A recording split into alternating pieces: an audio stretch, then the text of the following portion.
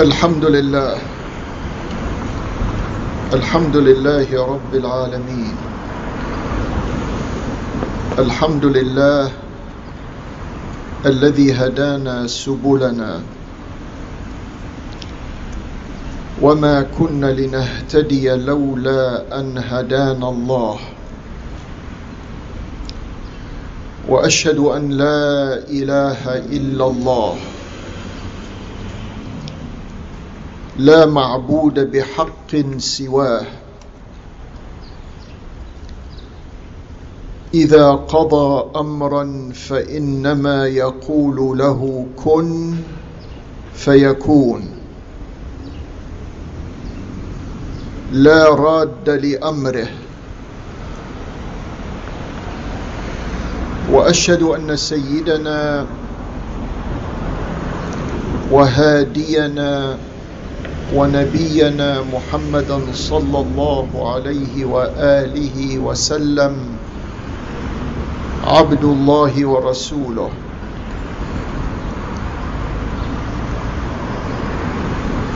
وما كان الله ليعذبهم وأنت فيهم وما كان الله معذبهم وهم يستغفرون. من يطع الله ورسوله وأولي الأمر من المؤمنين فلا مضل له، ومن يعص الله ورسوله وأولي الأمر من المؤمنين فلا هادي له، ومن يتوكل على الله فهو حسبه، والله غالب على أمره ولكن أكثر الناس لا يعلمون. أما بعد, dear committed Muslims, as a backdrop to the coming couple of weeks, which will mark the beginning of 35 years of Muslims being here in the street every Friday, as a backdrop to all of that, I would like to remind you of an ayah, and in expanding the meaning of the ayah, I will touch on some other ayat. An ayah that is very familiar to many of us. We say it at a time of need. أَمَّنْ يُجِيبُ الْمُضْطَرَّ إِذَا دَعَاهُ وَيَكْشِفُ السُّوءَ. And the continuation of that is وَيَجْعَلُكُمْ خُلَفَاءَ الْأَرْضِ أَإِلَٰهٌ مَعَ اللَّهِ. The rough meaning of this ayah is, who is it who will respond to the dua of a person who's desperately in need? Who is it? أَمَّنْ يُجِيبُ الْمُضْطَرَّ إِذَا دَعَاهُ وَيَكْشِفُ السُّوءَ. And then he relieves the distress or the negative condition. I'm sure we've heard and repeated this Quranic statement many times. And we express it from many of us from sincere hearts and minds. But life has its way of affecting us in an unwanted manner. Many of us think When we call upon Allah subhanahu wa ta'ala, we think of Him only in that moment when we need Him. Before that, before there was a dire need, our thoughts were very light concerning Allah. After the need goes away, we return to where we were, and once again our thoughts are very dismissive of Allah's presence. There's an ayah in the Quran that says, وَإِذَا مَسَّ الْإِنسَانَ ضُرٌّ دَعَانَا لِجَنْبِهِ أَوْ قَاعِدًا أَوْ قَائِمًا فَإِذَا كَشَفْنَا عَنْهُ ضُرَّهُ مَرَّ كَأَن لَّمْ يَدْعُنَا. If man, al-insan, that's you and me and anyone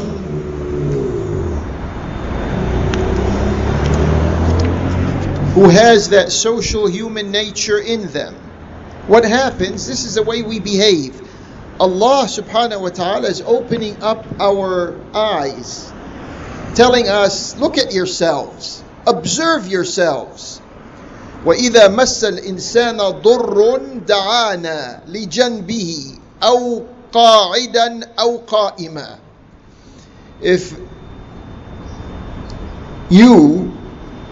If you are affected by some type of harm, and you feel that you need Allah, you at that moment, in the depth of you remember Allah, and so you ask Him, oh Allah, please help me. I'm in distressful times, I'm under pressure, I'm getting very upset with a certain matter. And there are many irritants in life that can weigh heavily upon us. In those moments, in those days, we are fervently reminded of Allah. فَإِذَا كَشَفْنَا عَنْهُ الضُّرَّ or ضُرَّهُ, when we relieve him of this harm, مَرَّ كَأَن لَّمْ يَدْعُنَا بِالْأَمْسِ. He just passes by. Allah is saying, this same human being, this same individual passes by as if nothing had happened, as if we haven't relieved him of what he or she was in.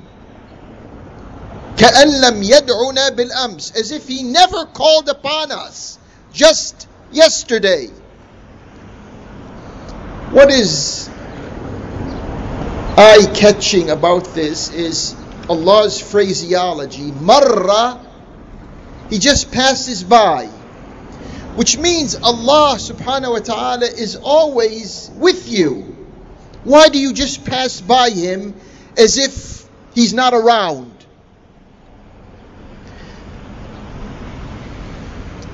This, in a very individualistic manner, this reminds us of some events. Sometimes it's easy to explain an incident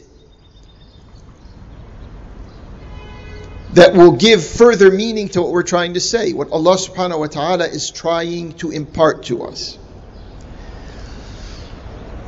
This little story circulates among certain ulama, certain people who had knowledge of this. Way back in the 1930s, the late 30s, French tourists went to Morocco. And there was a group of them together, and one individual, one lady in that group, just before they were about to leave and go back to France, they were in Rabat, major Moroccan city. She saw a dream. A person came to her looking very well, extreme white clothes on him, and he offered her a book.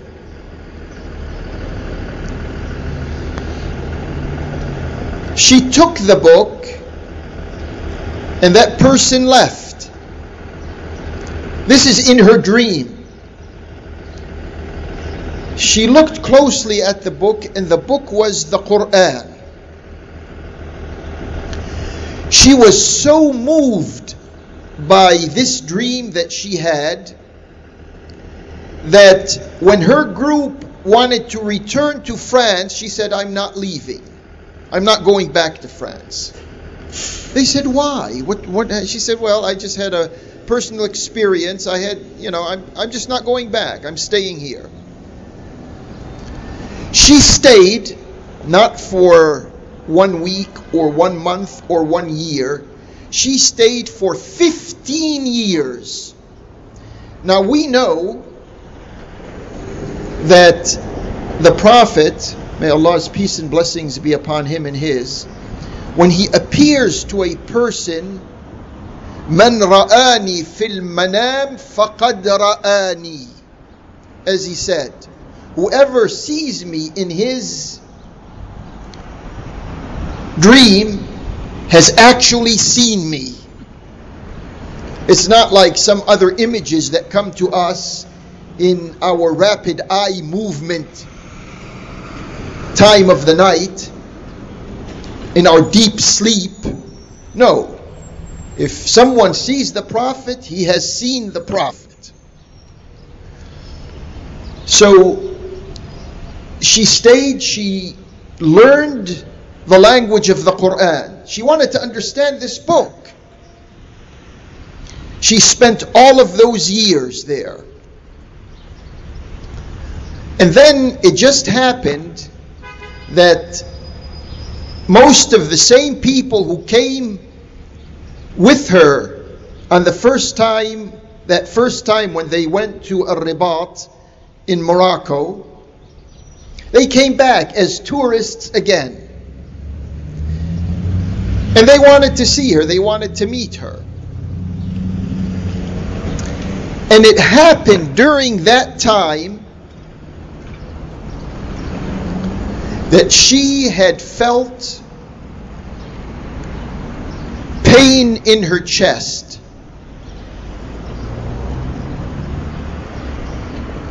Terrible pain. She went to see the doctor, and the doctor diagnosed her. She had cancer.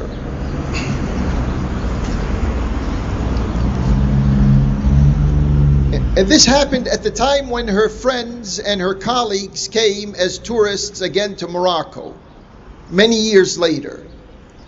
They told her, "Come with us to France. Medicine there is better, the doctors are better, more technology, more facilities, etc." She said, "No, I'm not going." They pleaded with her. She said, "No, I made up my mind. I'm not going." They left. And then in the moment of need, أَمَّنْ يُجِيبُ الْمُضْطَرَّ إِذَا دَعَاهُ, in that moment of extreme need, she oriented herself towards Allah. In one particular evening, and she said, all the cells in my body were in the presence of Allah subhanahu wa ta'ala. I felt like I was bathed in His presence. The following morning, after she went to sleep, the following morning she woke up, she didn't feel anything. There was no lump. There used to be a lump. There used to be a coloration. The doctor had told her her cancer had metastasized. And then when she felt like there's nothing, she's back to normal. All the symptoms that she had were gone. She said, I'm going back to the doctor and I'm going to see what the exams are going to tell us. The doctor ran the exams and he said, there's nothing. You're normal. You have a clean bill of health. أَمَّنْ يُجِيبُ الْمُضْطَرَّ إِذَا دَعَاهُ. And then she meets one of the Muslims who you may call has a close relationship with Allah subhanahu wa ta'ala, and she tells him what happened. And she tells him also, you Muslims, you do not know what you have.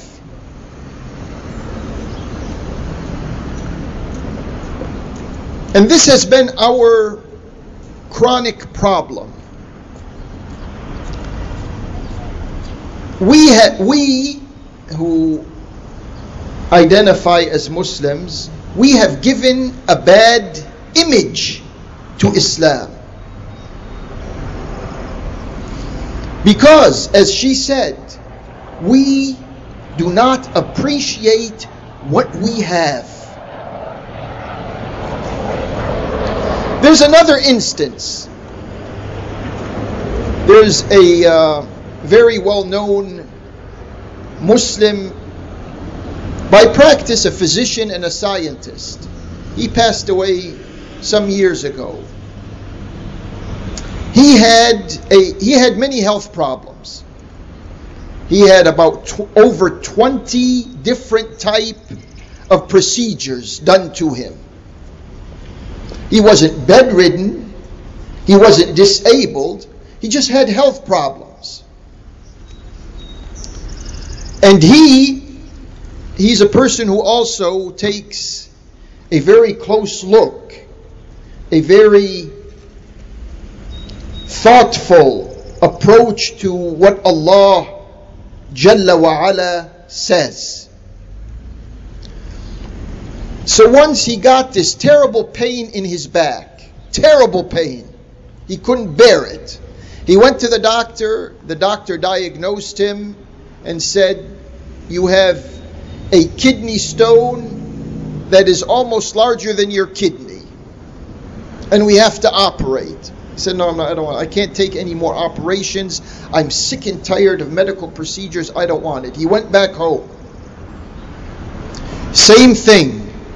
He approached Allah subhanahu wa ta'ala with every cell, with every membrane in his body in an evening. And throughout those moments of contact with Allah tabaraka wa ta'ala, after that he went to sleep. And he says when he woke up, when he went to the bathroom, he had coming out with his urine what looked like an immense amount of powder. Powder. What had happened was that stone that he had in his kidney became a form of powder that came out during his urination. He himself is a doctor and a scientist. But he's not a doctor and scientist who's detached from Allah. He's one who is in the presence of Allah. And when you're in the presence of Allah, this is what happens.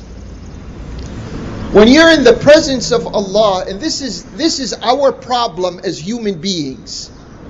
Our problem is, our understanding of Allah is, He's like a mechanical being. We don't say it like that. No Muslim will ever say Allah Tabaraka wa Ta'ala is a mechanical God. No Muslim will say that. But the way we behave is that, oh, Allah is somewhere way up there. We don't think about Him here and now. He tells us, وَأَنَا أَقْرَبُ إِلَيْهِ مِنْ حَبْلِ الْوَرِيدِ. I'm closer to you, to Him, than His jugular vein. وَإِذَا سَأَلَكَ عِبَادِي عَنِّي فَإِنِّي قَرِيبٌ. And if my subjects were to ask you about me, I am near. With all this information coming our way, Ayat al-Kursi we always read, Allahu la ilaha illahu al-hayy al-qayyum la ta'khudhuhu sinatun wa la nawm. Hayyun qayyumun la ta'khudhuhu sinatun wa la nawm. He's present, He's active, He's involved, but who thinks about Him like that?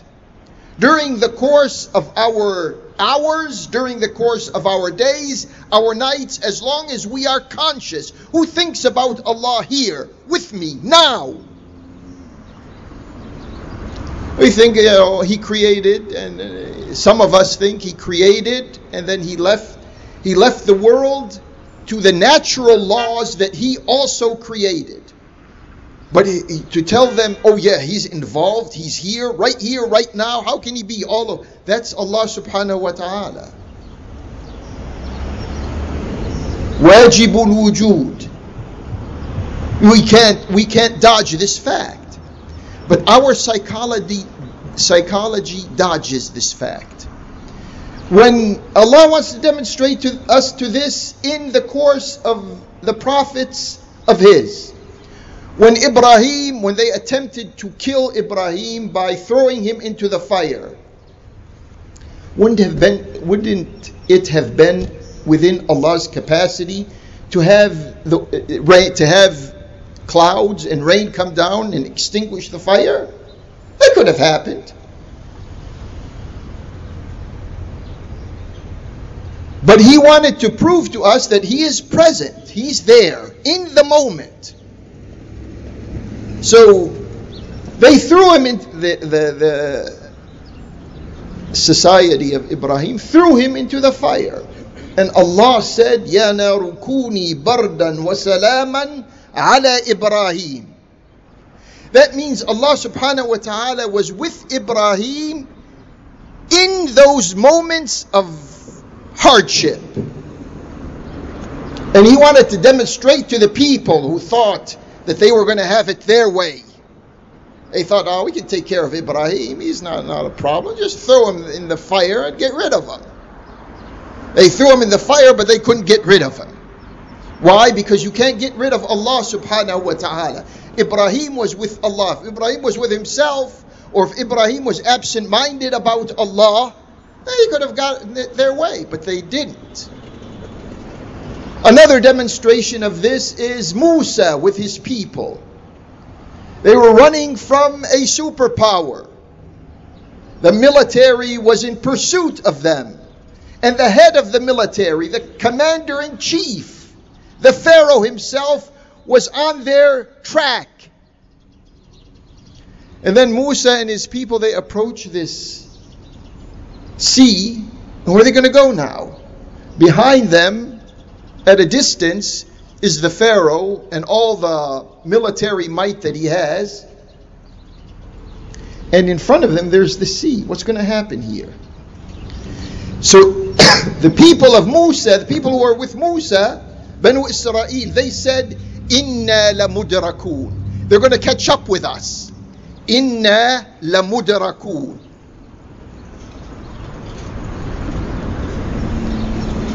Who would say something like that? Those who don't have Allah present in their lives. An understanding of an active, of an immediate, of an involved, of a caring, of a protective Allah subhanahu wa ta'ala. So how did Musa respond to them? قال كلا. He said, absolutely not. The word kalla is a strong word of la. It's not just, oh no. He said, absolutely not. Kalla. Inna ma'ya rabbi sayahdeen. I am sure my sustainer is with me and he is going to guide. Now, there's a little detail here that not many people pay much attention to. Musa did not say, Inna ma'ana rabbana sayahdina. He didn't say, indeed, certainly, our sustainer is with us, he's going to guide us. Why? Because he knew the people, the type of people who were with him. They weren't the types that had Allah in their lives, in their hearts, in their psychology, in their minds. They were not that type. So he said, Inna ma'ya rabbi sayahdeen.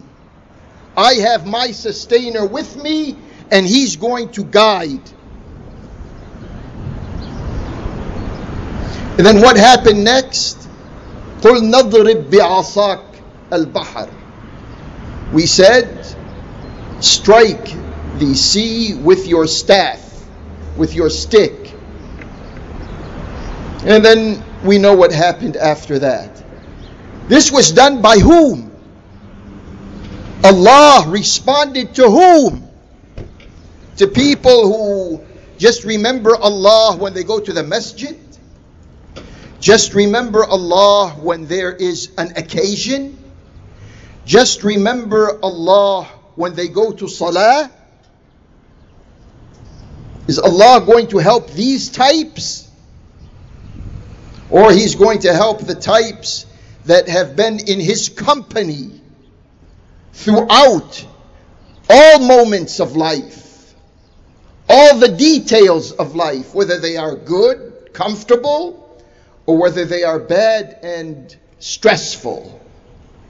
Whatever they are, they know that He is with them and they are with Him.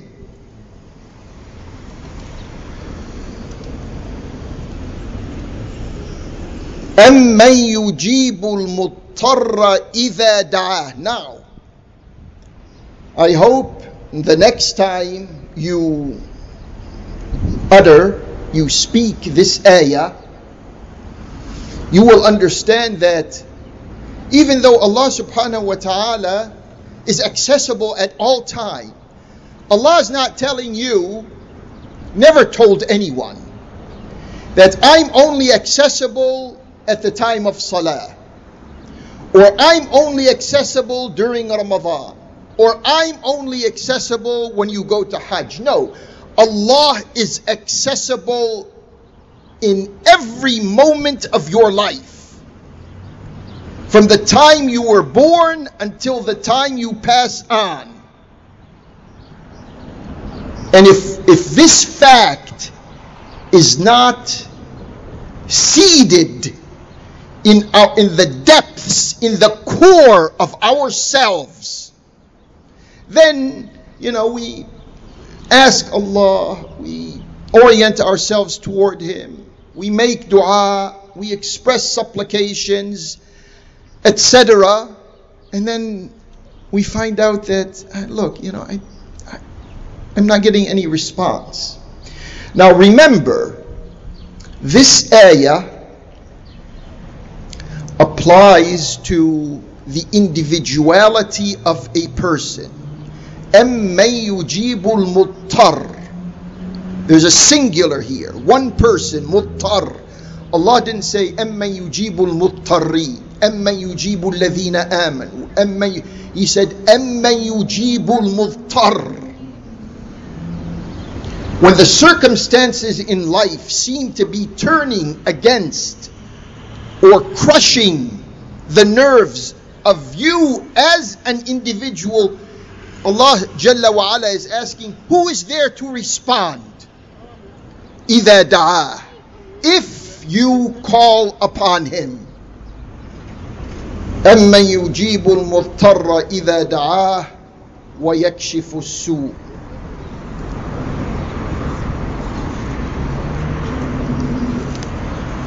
Many times a question comes up: how did Muslims in those first years, first generations of Islam, how did they manage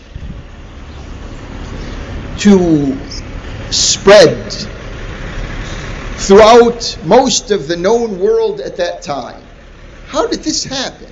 It's always been a puzzle in the minds of people who looked at this phenomenon. How did something like this happen in that short of a time?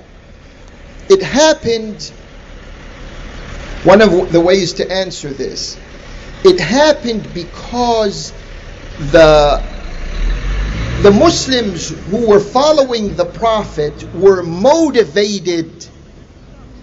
There was an extensive motivation in them to go out and tackle overwhelming powers that were oppressive and powers that were basically like we see in today's world. Powers that render populations into non-entities. Populations, forget about individuals. Millions of people, they don't show up in the power structure. No one considers them. So when the Muslims stepped out of the Arabian Peninsula, being infused with the dynamics of the Prophet, they found a responding population.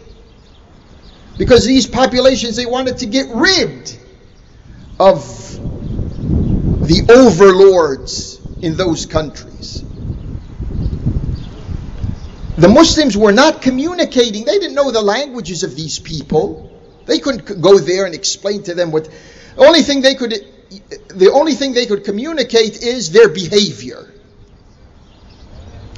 And this is the language that is understood by everyone.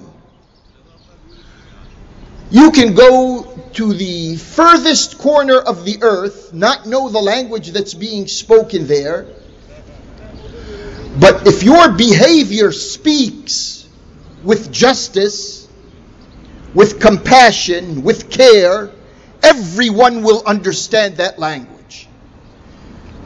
Now I want to bring, without going through historical details, I want to bring ourselves up to our time here, right now.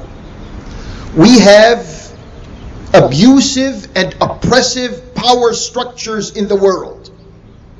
And we have those who feel comfortable saying that they are committed Muslims. Why is it that we don't have the gravity of these people coming towards the motivation of the committed Muslims? Committed Muslims on one side are motivated to do away with injustice, and there's a gravity by non-Muslims to do away with injustice. Why isn't there a connection between the motivation, the movement on one side, and the gravity on the other side? Why? Because the language of behavior is not there. To be more down to the point, we all know that those who occupy Palestine, better yet, we know that those who colonize Palestine, the Zionists, are oppressive, abusive of power, war criminals, etc. Is there a behavioral language by the Muslims to say to the Jews, we want to rid you of Zionism, of the Israeli power structure, that would do justice to you and to us? Do we have that type? I'm not talking about here just verbal communication. Even verbal communication we don't have. I'm talking about behavioral communication. Who are the Muslims who can behave in a way that once they express themselves, even those who think the Muslims are their enemies will understand that the Muslims are on our side. The Muslims are not our enemies. It's going to take the maturity of the individual Muslim who will know that Allah is with him, with them, to make a breakthrough from the log jam that many of us are in. أَمَّنْ يُجِيبُ الْمُضْطَرَّ إِذَا دَعَاهُ وَيَكْشِفُ السُّوءَ وَيَجْعَلُكُمْ خُلَفَاءَ الْأَرْضِ أَإِلَٰهٌ مَعَ اللَّهِ.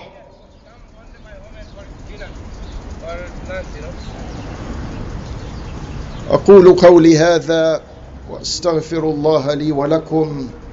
ادعوه سبحانه وأنتم على يقين بالإجابة وتوبوا إلى الله إن الله تواب رحيم.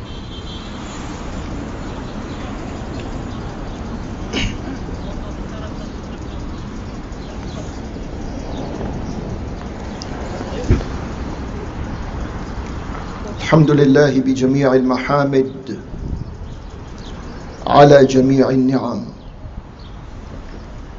وصلى الله وسلم على المبعوث خيرا ورحمة وهدى لكافة الأمم محمد النبي الأمي وعلى آله وصحبه وسلم.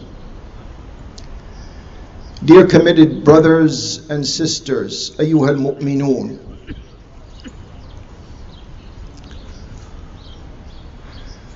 we try as much as possible in our behavior. This is a behavioral stand here every Friday, and we'll talk a little more about the experiences that have developed from this behavioral position throughout the course of the past 35 years or so. What we are trying to say, we here, is the human effort. But beyond that, it is Allah's will. كل يوم هو في شأن ولا تحسبن الله غافلا عما يعمل الظالمون.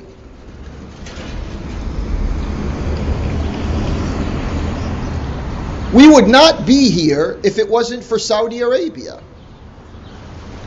That's the truth of the matter. And everyone knows this. Some people make believe that there's nothing going on, a few people there on the sidewalk and it's all over. If you are entirely physical, if you are thoroughly material, then that's the way you're expected to speak and think. But as Muslims, if we know we are in Allah's presence and He is with us, trying to do His will, we have no problems of saying Saudi Arabia and the supporters of Saudi Arabia and the clients of Saudi Arabia and the bosses of Saudi Arabia are responsible for this. Look at this. This is happening in a country that prides itself on democracy. And it is the number one supporter of a monarchy that is in its DNA, in its genetic material. It is opposed to shura, elections, democracy, وَشَاوِرْهُمْ فِي الْأَمْرِ وَأَمْرُهُمْ شُورَى بَيْنَهُمْ. They have no such thing. This Saudi Arabian ruling regime has made enemies of practically everyone in the area. It has made enemies of the Syrians. It has made enemies of the Iraqis. It has made enemies of the Yemenis. It has made enemies of the Egyptians. It has made enemies of the Libyans. It has made enemies of the Qataris. It has made enemies of Hamas. It has made enemies of Hezbollah. It has made, not to speak about Islamic Iran. Why can't it make enemies of the Zionists and imperialists? Can't you open your eyes and see who is with Allah and who is against Allah? Right now, they're beginning to speak about compulsory military service in Saudi Arabia. Compulsory military service. It's not a policy. It's not obligatory, but just beginning to speak about it in the social media means that there is a trend that may end up next year or in the near future. They're going to draw their unemployed, their youth, to the military. To do what? To fight against Zionist colonization of the Holy Land? Or against those who are stealing the resources of the Muslims in their backyards? No. They're probably going to arm them to kill other Muslims. Last week, an Israeli F-16 was downed. And the trigger-happy Israelis wanted to go to war to the north of them in Syria and in Lebanon. But there was a conversation between them, their prime minister, and the prime minister in Russia. And they reconsidered because they thought, well, we're not going to go to war against Russia here. We better, try something else or wait for an opportune set of circumstances to do what we want to do. Little do they know, throughout all of these years, they have created, the Zionist interest has created a war atmosphere in all of the region. And there's immediate casualties to that war atmosphere. Millions of people have been killed or injured or displaced. This is not an exaggeration. But on the other hand, there's a generation that is growing up in this war atmosphere. And they, not that they wanted to do this, this is an unwanted consequence. But they are militarizing that generation to take them on. And we may have enough years left in our life to see this generation that is growing up right now waking up to the roar of fighter warplanes in their skies, or the exchange of artillery fire, or the explosions that are going off in major cities, in the countryside, all over that area. What do they think they are doing? And they say they're smart. The Israelis claim that they are smart people.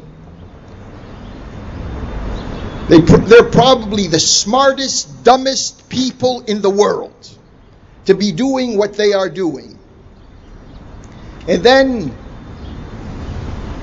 a retired Saudi general who has been making many statements that Saudi Arabia and Israel should reconcile. They should, work together because their common enemy is Iran. This is what they've been saying all along. he comes and he says the downing of the F-16 last Saturday is a game changer. Yeah, it's going to be a game changer, but it's not going to be the type of change that you are thinking about. You may go down like an F-16 if you continue the policies, you and your kingdom. And then in the midst of all of these developments, what type of talk, what type of communication is going on in that rotten regime, in that decaying kingdom? What type of communication is going on? Well, you have one of the members of their High Commission of Ulama, Hay'at Kibar al-Ulama, he's speaking about al-aba'ah, the robe that women wear. And he's saying it's not necessary for women to wear that black robe that covers their whole body. You can wear a hijab with another style. And he actually said 90% of the Muslimat in the world do not wear the same type of dress or hijab that Saudi women wear. Why do we have these types who just 10, 15, 20 years ago were making it a litmus test for women to wear that type of black clad clothes all over them? That was their test of a Muslimah. Now they're saying, what happened? These type of ulama, they're blowing with the wind. The political winds right now are drifting in the direction of a liberal society, a liberal Islam. And so they begin to utter statements like this. For the first time now, the Attorney General, can you believe it? A kingdom, we hear that has some type of Attorney General's office. Right now they are recruiting women for the first time. And the people who speak about human rights and women's rights and feminists and all, where's everyone around when it comes to that disintegrating regime? Where are they? It's good that we know who they are and what they stand for. And then another scholar issues a fatwa that it's all right to exchange letters of affection and red roses on the day of Valentine. The 14th of February, this last Wednesday, was Valentine's Day. And now one of their official scholars is telling them there's nothing wrong with that, because this is not a religious holiday. There's no violation of a religious principle. Compare this statement that was just said by one of their mouthpieces with what they were saying just a few years ago about Valentine's Day, and what some of them are still saying. Remember, the world over there is preparing for a war. It could be World War III, and they're speaking about aba'ah and red roses and Valentine's Day. All of this has caused a stir in that. And then these, especially around here, there are Islamic centers and there are individuals who have some type of attachment to the Saudi regime. Well, one of their scholars there has been in prison since last September. Does anyone mention his name from the Manabir? These same ones, they're being paid by that regime. And some of them, they probably know him personally. They probably broke bread with him. And now he's behind bars, and it's if he doesn't exist. Are these the types? Then we have, and this is, I'll end it with this. This is something that Muslims, because of their inferiority, don't want to mention in their khutbahs. During the Clinton administration, Dennis Ross, one of these Zionist American Yehudis, was the point man on the Middle East. He just came back from an extensive visit to Saudi Arabia and to Israel, these two places. And he says that even though Trump, and obviously I'm paraphrasing here, but the idea is Trump may not be popular here, but he's very popular over there, even though he's not doing enough to support Israel and Saudi Arabia. We don't want to comment on this. We just want to say what he said. And we'll leave it up to you to understand who is the friend and who is the enemy. اللهم أرنا الحق حقا وارزقنا اتباعه وأرنا الباطل باطلا وارزقنا اجتنابه ولا تجعله ملتبسا علينا واجعلنا للمتقين إماما. اللهم اهدنا فيمن هديت وعافنا فيمن عافيت وتولنا فيمن توليت وبارك لنا فيما أعطيت وقنا شر ما قضيت فإنك تقضي ولا يقضى عليك وإنه لا يذل من واليت ولا يعز من عاديت تباركت ربنا وتعاليت فلك الحمد على ما قضيت نستغفرك ونتوب إليك وصلى الله على محمد وآل محمد. بسم الله الرحمن الرحيم. والعصر إن الإنسان لفي خسر إلا الذين آمنوا وعملوا الصالحات وتواصوا بالحق وتواصوا بالصبر. ومن أظلم ممن منع مساجد الله أن يذكر فيها اسمه وسعى في خرابها أولئك ما كان لهم أن يدخلوها إلا خائفين لهم في الدنيا خزي ولهم في الآخرة عذاب عظيم.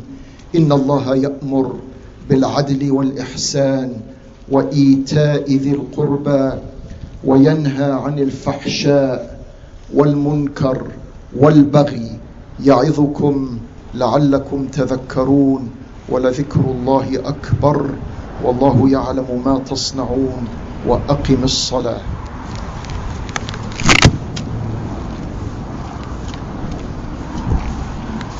الله أكبر الله أكبر. أشهد أن لا إله إلا الله. أشهد أن محمدا رسول الله. حي على الصلاة حي على الفلاح. قد قامت الصلاة قد قامت الصلاة. الله أكبر الله أكبر. لا إله إلا الله.